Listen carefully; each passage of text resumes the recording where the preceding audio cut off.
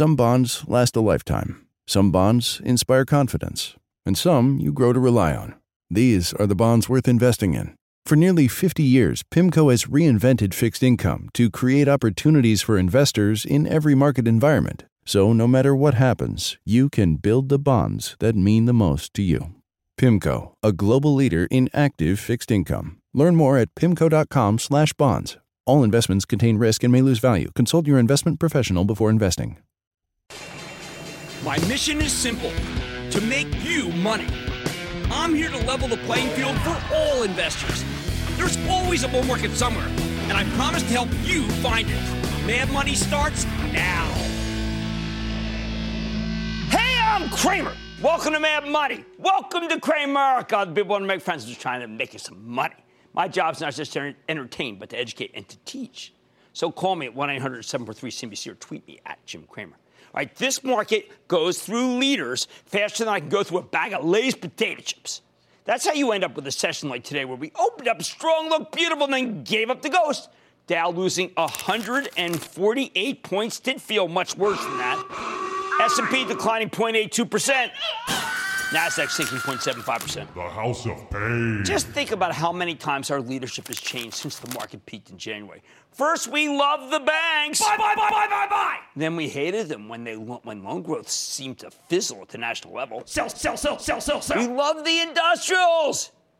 Then hated them when President Trump decided to fight back against years of unfair Chinese trade practices. Of course, whatever love was left after the tariffs fizzled when Caterpillar described its latest quarter as, quote, the high water mark for the margins, which, of course, is so important for the earnings.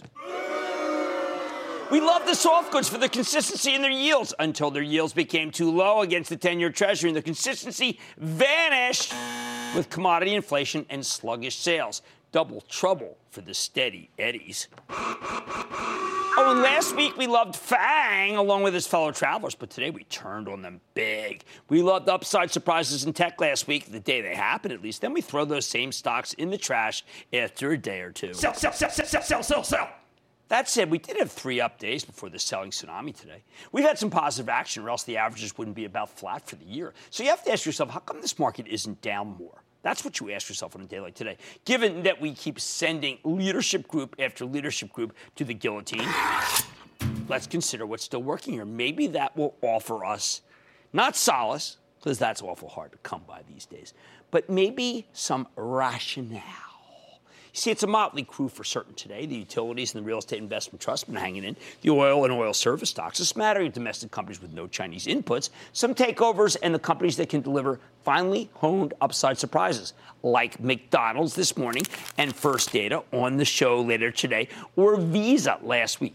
Now, that's just not enough to sustain any advance, especially when there seems to be some sort of bizarre end-of-the-month tech sell program today that was indiscriminate and stumpy of anything connected with the data center, the PC, the Internet of Things, and especially the semiconductors. Good earnings, bad earnings. Today, it didn't matter in tech. They all got put in front of the firing squad. Even without the tech downdraft, we simply don't have enough leadership groups to generate a rally with any real staying power. But, and this might be a mighty big but, these leaders are enough to keep us from plummeting. They seem to break the fall. That's what seems to happen around here. Something we need to take into consideration, especially at a time when so many commentators are eager to bury this market.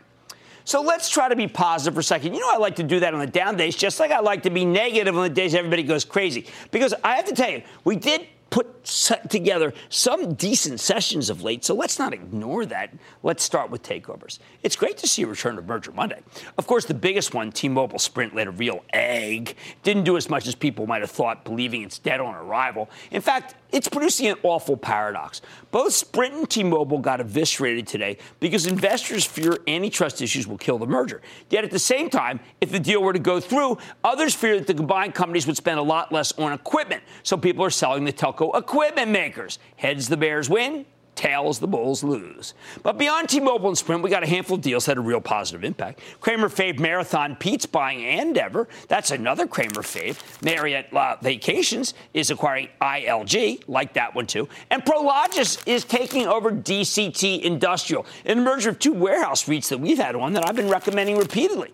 Now, these three sectors, refining, timeshares, real estate investment trusts, they don't provide leadership. So I'm not kidding myself here. However, they do create instant rewards for their shareholders, and that's not nothing. These deals all take out competitors, too, so if they get approved, the resulting entities will have more pricing power. And they translate into more fees for the investment banks, which desperately need them because their stocks act awfully. Best of all, takeovers put the fear of God into the short sellers. Ever since the January peak, the risk-reward in this market has skewed heavily to the downside, which makes it very easy to be a short seller. Aside from the T-Mobile Sprint transaction, all of these deals will give the shorts pause, make it just a bit harder for them to knock down stocks with impunity. Second positive, we do have some of this bullish action I mentioned, the utilities and the REITs, okay, with the latter aided by the Prologis DCT deal. We're going to speak to Deborah Cafaro, who runs a huge REIT, Ventas, later in the show. Now, these may be small groups, the Utes and the REITs, but they're groups with very high yields. The strength here signals that maybe the 10-year Treasury will stay below 3%. So when the smoke clears from this end-of-month sell program, perhaps all the dividend stocks will get some lift. Third, we've got the oil stocks going again. I know it's negative zero-sum leadership. I hate it like you do. But looking at it, I will tell you this. Looking at the oils over the weekend, combing through the charts, I think they're vastly overextended at this point. I would not be a buyer. The rally took people by surprise because it's coming from a combination of stronger demand and geopolitical tension. I mean, come on. Netanyahu today saying, leader of Israel, saying that, look, Iran is not playing ball. So the longer that oil stays up here, the more I begin to believe that maybe the Saudis are trying to prop up the market and expectations of the Aramco IPO next year. It's a bit of a quandary. Hey, did you know this? West Texas crude futures are at $51.50 for 2022, out 4 years. But oil's currently at $68.50. What's wrong with this picture? Not a terrific long-term sign. But right now, that long-term pricing is being completely ignored. You know what else is being ignored? The price of natural gas. It's getting clobbered. Now, that's bad news for the energy companies that skew toward gas. Of course, you'd expect that to send the big buyers of natural gas higher. But those tend to be industrials like Dow DuPont, which is a gigantic consumer of natural gas to make plastics. And those are in the crosshairs of the president's protectionist rhetoric. Finally, you have the pure upside surprises. The companies that solidly trounce the estimates, not because of taxes or one-off items, but because business is just doing great. Like McDonald's today, which, by the way, peaked in January during the sell-off and then finally went way too low. Or Visa last week. Amazon, okay? Not enough of them, though, to do the job. A lot of the others just didn't have the staying power. You know, I'm thinking about some of the big tech names. So what do? First, we have to bet that the good sectors can't stay down for long and the leaders will regain their losses. How can you not want to own the stocks of Microsoft or Intel after those amazing quarters? And yes, I know the charts are bad. Second, if the banks get a big boost from M&A, and remember, the profit in that group is amazing, they are too cheap to ignore. Third, how about the industrials? All right, let's tell the truth here. We all assume that if this trade war is allowed to escalate, the Chinese will win, right? Because we're a beaten down nation that doesn't think that anything could ever stop the Chinese anymore, because we are, in many ways, just down on ourselves. China is effectively a dictatorship. President Xi doesn't, she doesn't play by the rules. He doesn't have midterm elections or anything. He's got lifetime tenure. He can afford to make unpopular decisions. Well, let me just posit something. What happened, really? Bear with me. What happens if China blinks? I'm going to ask it again. What happens if China blinks? What happens if Larry Kudlow, chief economic advisor of the president, President Trump, played good cop, bad cop, and negotiated a better deal? Then I bet we'll get a monster rally in the industrials like you wouldn't believe. You have to account for that possibility because the industrials are doing too well. I mean, the whole game would change. So I think you have to buy some of them into weakness. I know it's painful, sometimes pain before gain. Of course, if China doesn't blink, yeah, we're going to get lower prices for certain. But let me tell you something, how I've been feeling after today. The fall from these particular levels would be relatively minor, as I believe much of the pain is already baked in. So I like the risk-reward that's developed with the industrials, bottom line. We know the action is what I would describe, let's just say, in a positive way, fickle. We understand that it's hard to sustain in advance, but when you see something like this at the end of 4 months of trading, you have to ask yourself, hey, listen, if it's so darn bad, how does this market keep hanging in there? The answer is simple, because as much as the sellers seem to want it to go down, it won't comply. There's always something working. There's always a bull market in this tape. You just need to know where to look. Alex in my home state of New Jersey. Alex. Hey, Jim. Thanks for taking my call. Great show. Thank you, buddy. Thank you. Northrop Grumman and the rest of the defense sector have been hammered hard during the last week or so. I'd like to get your view of the defense sector and Northrop Grumman in particular. I like Northrop Grumman's quarter. Now, I know this. Suddenly the streets turned on this group like you would not believe. But if you take a look, not at the 1 month chart, but if you go out 6 months, you'll see that all that's happened is these stocks have given up a little bit of gain. And I think Northrop Grumman is good. Lockheed Martin not as good. There were some issues with General Dynamics, too. Let's go to Ron in Iowa. Ron. Jim, hey, what do you think about buying Williams Partners before the earnings on Wednesday? You know, I'm going to say no. And I'm going to say no if only because I, too, am so gun-shy about this group. I would rather have you be in a ETF that has all of them. But you did, to your credit, pick one of three that I like. I like WPZ, William Partners, okay? I like Enterprise, and I like Magellan Midstream, even though my trust sold too much Magellan Midstream before the big run. Those are the three that I'm willing to endorse. You're in it. I certainly would not sell it. I think the 6.75% yield is fine. Marcia in New York. Marcia! Hi, Mr. Cramer. I'm calling in reference to United Rental Incorporated. I bought URI at $177.54 on 417. Today it closed at $115. It's been going down ever since I bought it. Do you know the reason for why it's going down? It's and going should I down. hold or sell? Yes, the world has turned. Our market has turned on anything industrial, believing that there is going to be a dramatic slowdown because of our trade war. It does not matter what numbers I get from the local banks. It does not matter what numbers I get from the utilities. The world has decided that these stocks can no longer be owned because a trade discussion that is turning into a tiff and a tussle has made it so people think the world is done growing. And that's why that stock is being punished unbelievably. All right, sure, the action is fickle, but you know what? There's always something working. And why can't they crush it? Ask yourself that. On Mad Money tonight, is the recent action Allergan giving you frown lines? Man, I'm sitting down with a maker of Botox. Maybe you can help me. But I think I need it for the migraine. Then, okay, the T-Mobile Sprint merger is crazy, but is it so crazy that it just might work? I'm going to give you my take. And it used to be considered one of the best players in the REIT space, but recently Ventas has mistakenly fallen out of favor. Is it time to let the dog get out of the house? I say yes. We got the CEO. Mad Money's back in. Don't miss a second of Mad Money. Follow @Jim Cramer on Twitter. Have a question? Tweet Cramer. #MadTweets. Send Jim an email to madmoney@cnbc.com or give us a call at 1-800-743-CNBC. Miss something? Head to madmoney.cnbc.com.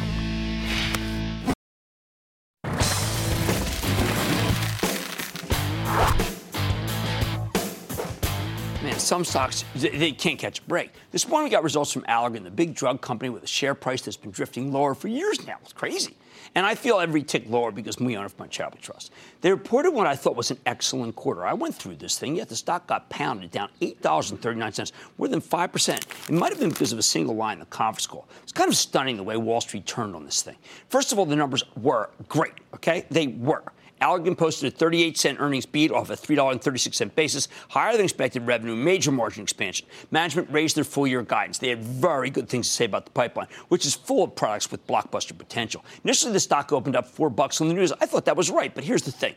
Allergan's conducting a major strategic review to figure out the best way to unlock value. And on the call, investors heard something they didn't like. Brent Saunders, the CEO, told us running the company in large part as it exists today is not only an option, but also the baseline against which all options need to be considered. Hey, to me, that sounds reasonable enough. That's what you should do, right? But it made many investors feel like maybe this whole strategic review will come to nothing. Let's try to get some clarity here by checking in with Brent Saunders, the chairman and CEO of Allergan, find out more about the quarter and where his company's headed. Mr. Saunders, welcome back to Mad Money. Good to see you, Brent. Thank you, Jim. Thanks for having me. Sure. Okay, so Brent, there are no do-overs, but I felt that what you said, maybe you can correct me, was that, look, we're going to do what's best for the shareholders, and we're going to be sure that what we do is better than what we're doing right now, or else we won't do it. Well, I heard it that way. Did I hear it wrong? You heard it exactly right. Look, this management team, this board is focused on creating shareholder value over the long term. We always have been. Right. We're very open. We like to hear from our shareholders. We like to discuss ideas with our shareholders. And we've been very transparent about it. And the reality is, we have to say that the baseline is the current business. Right. And when it's performing well, that's a good time to do a strategic review because you can do it from a position of strength in your business. Okay, but now let's say, you're paying down debt and you're also buying back stock, which is what everybody would want. No one questioned that, right? Right, so we finished our stock buyback. Right. We have now bought back, since we sold our generics business to have $17 billion of stock, and we paid down about $13 billion of debt. We paid down a big tranche this quarter, in the first quarter. We're at our target leverage ratio for the year of 3.2 times. We'd like to see it go lower. And we will continue to pay down debt as we generate a lot of cash from the business. In fact, cash flow this quarter was higher than expected at $1.5 billion as well. Okay, so now we got to go over. Is there anyone thinking that perhaps your migraine drug doesn't have the hit ratio that it should, and that some of the current drugs are more effective, like an indomethacin? No.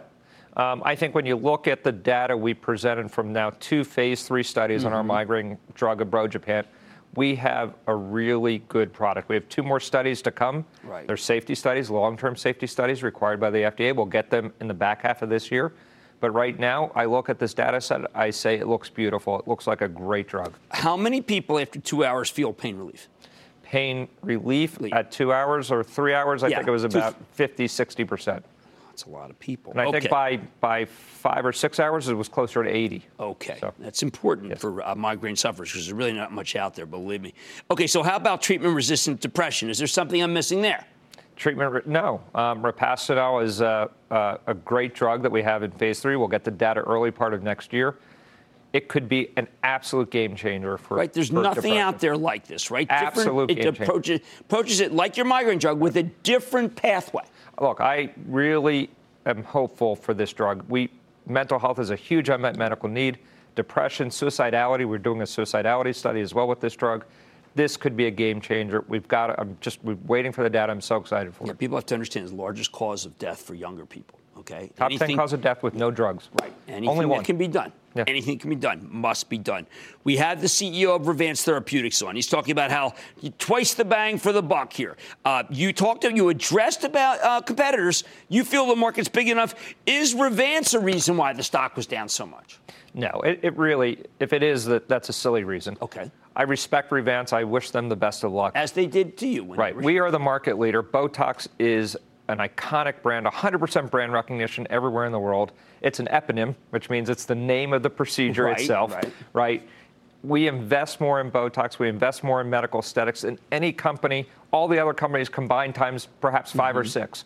We are committed to training, education, continue to expand the uses of Botox, and we're developing our own new novel toxins as well. So, okay, now, my understanding is that millennials are starting to recognize that you want to stop wrinkles before you have them.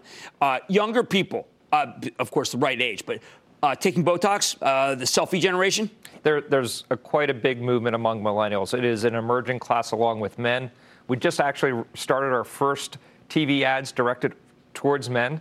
And we're actually running the first ads for Botox nationwide in the United States. I saw it direct to consumer. In 5 years. And you didn't need it, right? Not that you don't need it now, but we don't need it now, but the market is at a tipping point, and we want to tip it the rest of the way. Cool Sculpt. I see a huge number of adopters. Business strong? Strong, up 30% on a pro forma basis year over year. We've owned it only for about 11 months, so I have to do a pro forma, but amazing growth. Doing great in our hands. Juvederm fillers. Strong? Very strong. You know what I'm trying to get at here. By the way, I'm trying to get at. I'm like bipolar or good. I mean, significant number. But yes, you have one drug coming off patent. Okay. We are losing a patent for Restasis. By this point, it's not really a shocker, though. We've been very transparent about the impact of that in our business. Our team was very hard-nosed. We took out the costs well in advance of the loss of the patent, so we're prepared for it. That's why our margins were so improved this quarter, up 260 basis points. And so we're ready for it. It's we're not the first drug company, nor will we be the last to lose a patent on a drug. Okay. That's part of life in the biopharma. All right, let me give you kind of a nutty suggestion. Drug companies, even the ones with a quarter of your growth, a quarter of your growth. If they yield 3 1/4, their stock stopped going down. Would that be the right thing to do? You bought back stock. You bought back debt. But, these companies, these second-rate companies that have such low growth rates, at 3 1/4, their stock stopped going down. I'm just searching here. Yeah, so my opinion is what we need to do. We have a great strategy of leadership in our therapeutic areas. We need to get some more focus. We're looking at potential asset sales. We need to pay down some more debt. Right. And we need to just drive sales and drive innovation. I think that's where we need to go. Our board will continue to debate some of the other strategic options, like a split, right, and perhaps tuck-ins and things like that. But I think we know what we need to do. We've just got to execute, and I hope the market continues to work with us and give us the feedback. But we run a company, not a stock. Fair enough. Well put. Okay, that's Brent Sorens, Chairman and CEO of Allergan. I just gave you all the big lines. Did you hear anything bad? I didn't. Mad Money's back here for the break.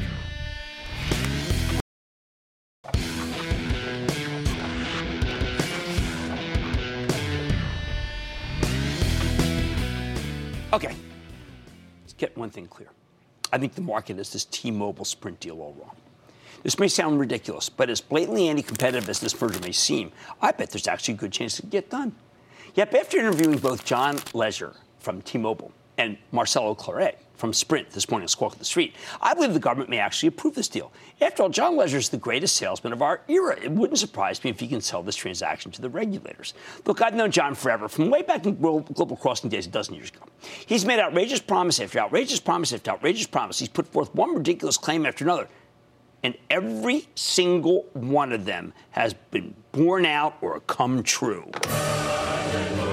Now, when I first heard that they were actually trying to merge this weekend, I didn't want to waste our time. We have enough big failed mergers on our hands. I mean, if Baker Hughes and Halliburton couldn't get through with a host of promises, if Walgreens had such a hard time buying even a chunk of stores from Rite Aid, and of course, if the government's trying to block the AT&T Warner deal, which isn't even anti-competitive, then how the heck can this deal pass muster? We have 4 wireless companies in this country, lots of price competition. Letting T-Mobile combine with Sprint would leave us with 3, and the regulators would tend to frown on a 4-3 deal because they're bad for the consumer. In theory, prices would rise, stores would be shut down, and jobs would be lost. All to enrich a pair of companies from Germany and Japan, help some billionaire out of Japan. Is that the new style of things? But after reading the manifesto, some small parts of your brain start believing that this deal may actually be good for America, creating tons of jobs, putting us back in the lead when it comes to 5G, perhaps even lowering your phone bill. I kid you not.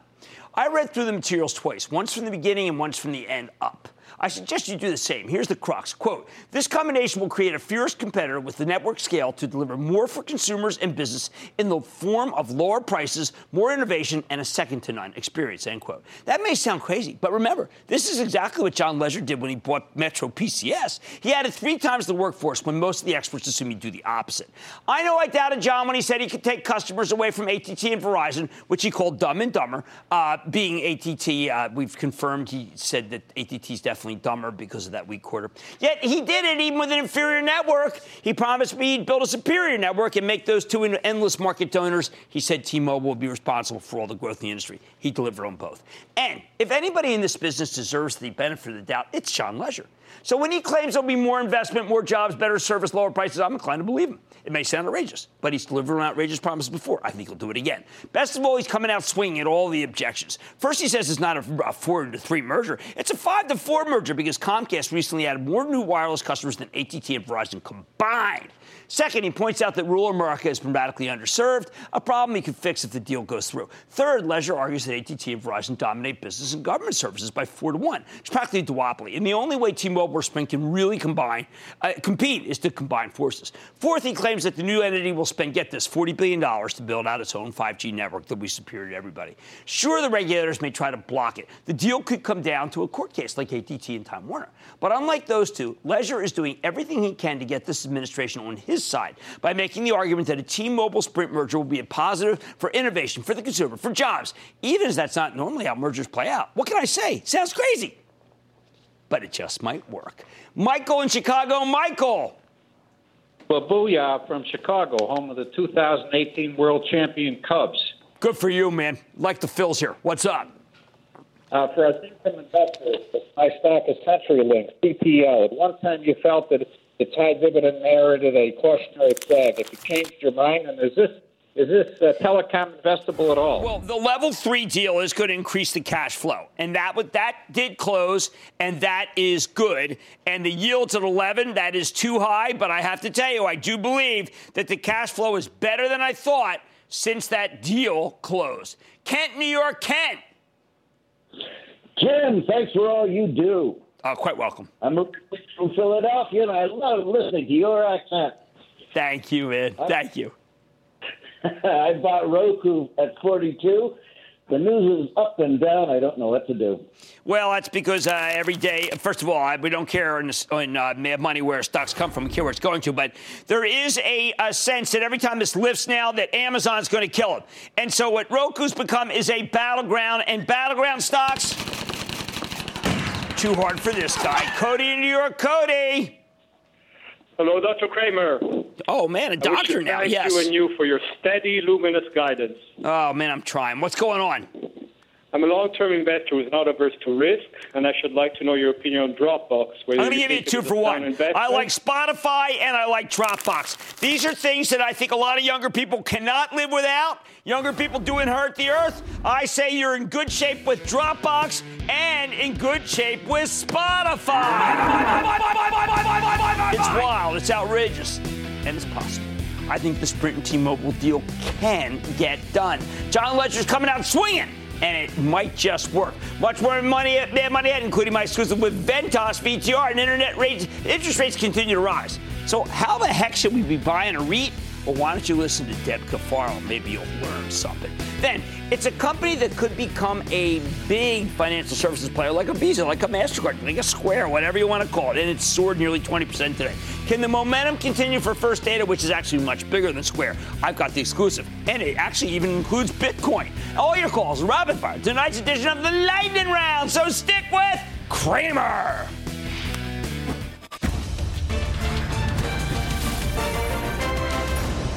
Tomorrow, kick off the trading day with Squawk on the Street. Live from Post 9 at the NYSE. We're going to save that tape. I am. Yep.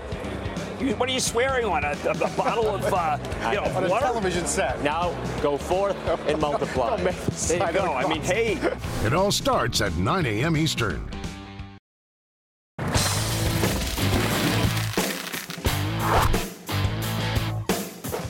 For a long time, as the economy seemed to be roaring and interest rates kept creeping higher, the real estate investment trust just couldn't get any traction. But once people started worrying about a possible tariff-induced worldwide slowdown and the yield on the 10-year began to back away from 3%, the REIT suddenly came back into style, which brings me to one of my favorite REITs, Ventas, VTR. It's the healthcare-oriented real estate investment trust, owns senior housing facilities, medical office buildings, hospitals, research labs across North America. This is a great real estate healthcare play. On Friday morning, Ventas reported a strong quarter. Even though its funds from operations came in a bit light, its revenues, which is what I care about, was much higher than expected, rising by 6.8% year over year. Management raised their full-year guidance. The business is growing across all segments. Things look terrific. Even better, Ventas announced an amended agreement with Brookdale. We're going to hear more about this, its largest tenant, to resolve a number of issues that have been weighing on the stock. That's how its share price could surge more than 8% on Friday. Oh, and by the way, 6.1% yield, more than covered by the funds from operations. Looking pretty attractive here. So can Ventas keep climbing? Let's take a closer look with Deb Cafaro. She's the chairman and CEO of Ventas. Hear more about how our company's doing and where it's headed. Ms. Cafaro, welcome back to Mad Money. Good to see you, Deb. Have a seat. Great to be here. Yeah, this was really the quarter that we've all been looking for. All of the objections were answered, and I'm trying whether we should figure out to start with the upgrading of the portfolio or the Brookdale deal or something you told us would happen, which is that people have stopped building senior living. You said that there was a peak, you held back, and now it's coming down. Is it going to stay that way? And that's great for you. Wow, there's so many good things to answer there. Yes, we can start with earnings, which, as you mentioned, were above expectations. Our guidance was raised. The senior housing business is a great business. We saw starts continue to come down. Only a little over 6,000 units got started in the whole country? In the top 99 markets. That's unbelievably low. That could have been 5 markets 5 years ago. Exactly. Wow. And so it's the lowest since it's been in 2016 and nearly half of what it was at its peak in the end of 15. Right. So a good sign. Right. Now, how about something that the analysts aren't asking about, but I see because I deal with a lot of companies. You know, as you know, my late father had it. We often talked about this long-term care where you stay at home. Yes. No one's writing these policies anymore. Right. Isn't that good for Ventas that people they basically want to go and have to go to senior living because you can't stay at home. No one's going to give you those policies. Well, exactly. I mean, we have so much good work to do to show how beneficial to health and wellness and longevity communal living is. And the industry really is just at the beginning of being able to demonstrate that. We've got about 11% penetration among seniors who use senior living, and we'd love to see that much higher. 1 percentage point of penetration fills all the vacant units. So that's obviously a really important criterion for us to get moving on. I want to get to the Brookdale deal, but one thing I see is that the portfolio, even since the time I met you, portfolio's upgraded everywhere, and the clients have much better credit ratings everywhere. This life science medical office, university-based life science, to me is the most exciting business you have. Tell us about it. It is. So we have been rotating our capital away from the skilled nursing business, which we exited strategically and profitably. We've cycled that into a business now that's at $2 billion and growing, where we're doing business with the leading research universities in the nation, building brand new research facilities where they can cure cancer and do all kinds of wonderful things. With great universities you're affiliated with. Yes, Brown, Penn. Yale, Penn, exactly. And this business has huge demand. We have great expertise, and it is our number one capital allocation priority. And we continue to develop new customers and also build on the campuses where we are, like Penn. Okay, now Brookdale, this had been one of these things. These shorts are going to be, why do you like the vent? They got this problem with Brookdale, and they don't even know what it meant. But why don't you clear everybody up here on how good this deal is? Yes. Oh, well, the Brookdale lease extension that we announced on Friday is really fantastic. It's great for us, and it's also positive for our customer, Brookdale, who's the largest provider of senior living in the U.S. and a longstanding customer. The main point is that we extended our lease maturities on about $180 million of annual rent out to 2025. And so we have 8 more years of lease protection guaranteed by Brookdale. And that's, of course, we start to see in 2020 the huge growth in the senior population. And so by 2025, this so-called silver wave will be rocking and rolling. And that is really, really positive for us. Now, people are always saying, wait a second, 6% yield, something must be wrong. Your coverage is magnificent on the 6% yield, right? Our dividend is really rock solid. Right. And I cannot think of anywhere else in the equity market where you could get a company with our balance sheet, our track record, our demand story, and a 6+% dividend. Right. Now, your CFO, Bob Probst, talked at one point about stronghold markets, L.A. and Boston, what he called challenge markets, citing Atlanta and Chicago. Can a challenge market become an unchallenged market? It can, and there are markets where you see it's easier to build. Atlanta is a classic one in real estate. Oh, that's what it is. It's just too easy to build. Yes, and so people are building there. But when you look at the demographics, you also see that over the next 5 years, the senior population is supposed to grow over 25%. Right. So people are building where the demand is coming, but they are building in advance of it. And that's really what we have to work through in the coming period. Now, will we still see dispositions? I mean, you had this $1.25 billion disposition proceeds for debt repayment. Is that still going to be going on? We are expecting about $1.25 billion of harvesting of capital this year, about $300 million of which has occurred. And then we are using that to strengthen our balance sheet and create dry powder because, as you know, when the acquisition market is a good one, we are the first on the accelerator to be a consolidation machine. All right, one last kind of existential situation that I know I talk about with our friend Don Wood. Ventas, I sometimes feel, if it were not part of the Real Estate Investment Trust Index, would be soaring here because there are some challenge players.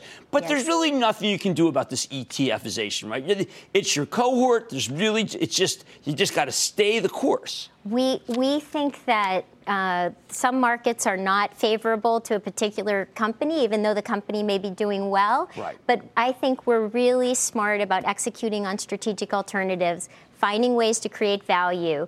And this is going to be very powerful when we get to the other side. So we feel really good about where we are. I think you're pretty much close to the other side. I think you're You're humble and you fight. And I know that I can make the judgment that I think you're close to the other side than we're making it out here. Okay, that's Deborah Cafaro, Chairman and CEO of Ventas. VTR, so proud. This is going to be so right. 6%, the breakout quarter. Mad Money's back after the break.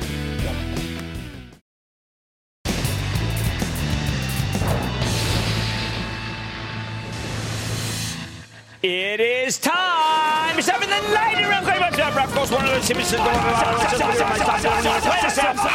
And then the lightning round is over. Are you ready, Ski Daddy? Time for the lightning round. Let's start with Matt in California. Matt. This company's customer base is so much larger than Amazon's. When will Alibaba's stock price rise to the same heights? Well, I got to tell you, reports May 4th. I think it's certainly a possibility that we see real good numbers. I say own it. Chart looks real bad. People are freaking out about it. Let's go to Melissa in California. Melissa. Hi, Jim. Hi, Melissa. I wanted to know what your take is on First American Financials. Did they get a booyah? No, you can't. I mean, it's like anything even remotely connected with the housing segment. It's just not working, and I'm not going to fight the trend. I wish I could, but I just don't have the energy. Let's go to Chris in Virginia, please. Chris. Hey, a big wahoo booyah, Jim. All right, I like stuttering booyah, I guess. What's going on?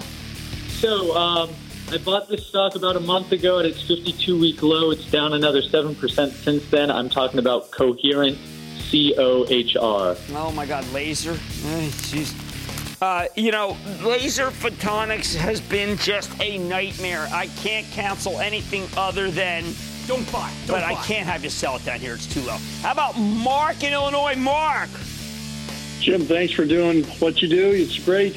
Thank you. I'm looking at the confusion that is the results for the deal with Ionis. Well, I mean, Stan Crook did a good job negotiating that deal. The problem is, first of all, there's competitors coming into that space. But second, a lot of people feel he gave away the upside. I'm not one of those people, but I'm not going to fight the trend. You'll hear that from me a lot in the lightning round of late. I can't fight the trend because when things start going down, they don't stop going down. How about Kirk in California? Kirk. Jim Cramer, a great big Orchid, California, booyah. Okay. My stock is Skechers.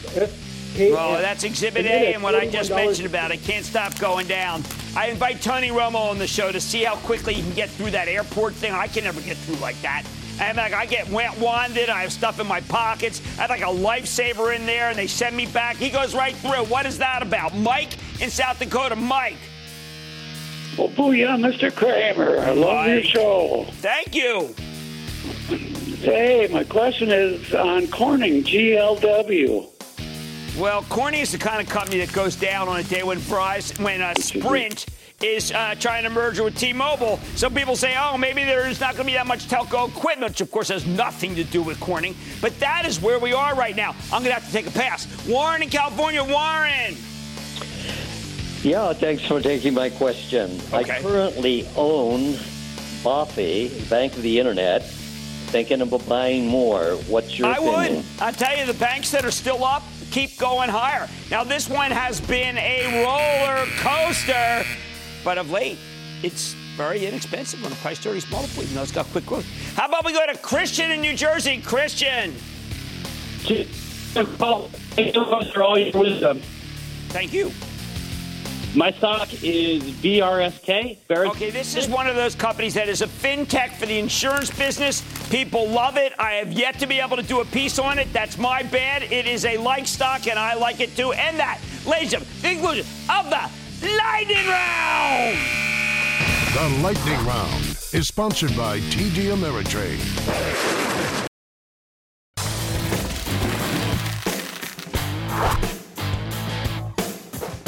Can you believe this fantastic move in First Data, the big payment processor that skyrocketed today in spectacular fashion, up more than 18%? Holy cow, I knew the payment space was good, but this is something else. Here's a stock that's been lagging behind the market for months, and now they've turned things around in a single quarter. How'd they do it? Well, actually, it took a lot of work, but the company did deliver 3-cent earnings beat off a 26-cent basis. Even better, management raised their full-year sales and earnings forecast. Now, some of this strength is because the numbers were excellent, but I think most of the move comes down to the fact that so many investors have given up on this incredible story. Suddenly, they've got a reason to buy it again. So could this be the start of a much larger move? Let's dig deeper with Frank Bisignano. He is the chairman and CEO of First Data. Find out more about the quarter of his company's prospects. Frank, welcome to Mad Money. This is so great to see you on this big day. Jim. Have a seat. See you. Now, Frank, it all came together, but this is a lot of hard work that you did, and you told people, look, I want to pay down debt, but I also want to grow.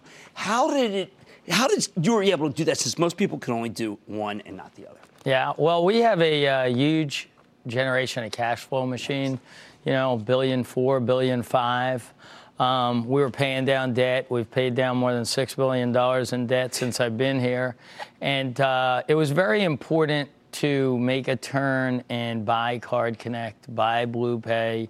Those were fast growth companies in a fast growth area, and they've paid off handsomely. All right, tell people what those did, because I've got to tell you, $18, $19 stock, a lot of our viewers are going to be very excited, but I want them to do the homework. Yeah. So we're a large merchant acquirer. We sit in a lot of different spaces. We own a debit network. We have an issuing business. But in the merchant acquiring business, we were predominantly a bank partner. And our banks are the best in the league. They're the best partners. But there were other areas to grow. And one was providing payment services to software vendors. Both Card Connect and BluePay did it. One in the e-commerce area and one in the card present area. Both were leaders. We went and bought both those properties. They were double-digit growers. Incredible. And we brought their capability into the rest of our company and consolidated a lot of the business, and now have those assets helping the rest of the company grow. You had some big share take. I thought that many of our viewers would know Lyft, but they might not know this millennial spa and salon, but they're both big wins, right? They are. They are. We had a series of ISV wins that ultimately we win the business of the software vendor, and then all the people they're providing to it, the individual spas and salons that they service, tens of thousands globally, we will provide all our payment processing to. The beauty of those is they're not in our numbers yet. We've won it. We've won it, and we have runway in front of us. I wish the analyst had asked you. I think your security business is best in class. Some of these merchants have had a lot of stuff stolen, a lot of cards broken into. You can do a lot to stop that. Yeah, we've spent a lot in building out our security discipline. We treat it as a separate business.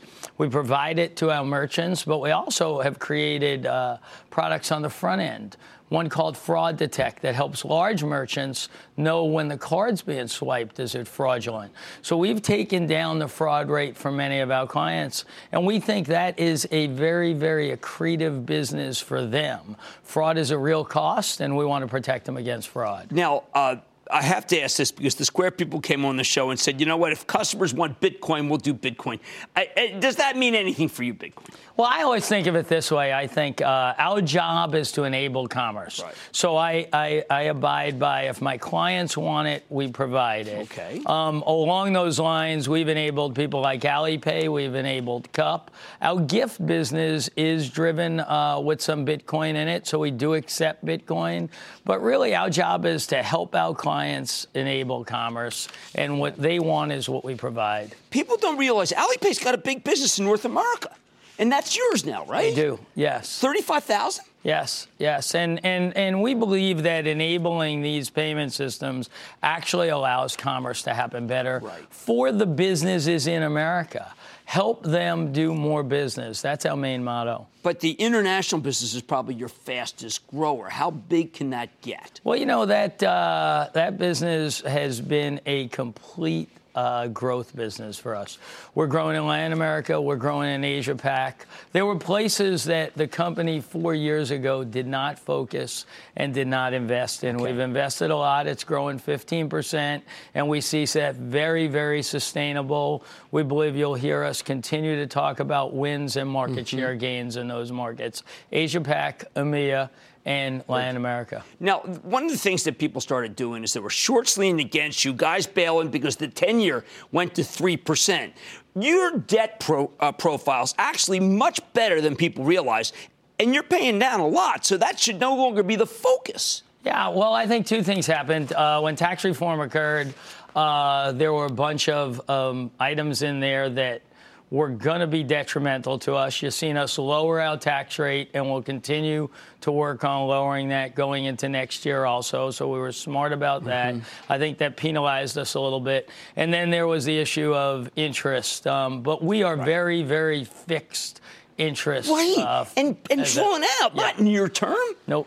Well, you've done a lot of things right. This was the breakout quarter. And now I think that some of these analysts who raised from 25 to 28 as target prices, I think they're going to be right. That's Frank Bisignano. He's the chairman and CEO of FDC First Data. Frank, thank you so much for coming on, and congratulations on a really amazing quarter. Thank you. Good to see you, sir. Good to see you. Mad Money, be right back.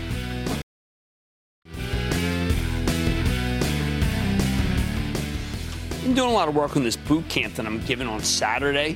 And I got to tell you something. One of the things that I have learned, and I analyze all the rallies since the January top, if you buy up, if you pay up, particularly on Mondays, you lose money, okay? Just listen to me. You lose money. So why don't you stop losing money? Because losing money is a miserable feeling, and too many people insist on buying what the pajama traders buy. I like to say there's always a bull market somewhere. Promise I'll find it just for you. Right here, Mad Money. I'm Jim Cramer, and I will see you tomorrow.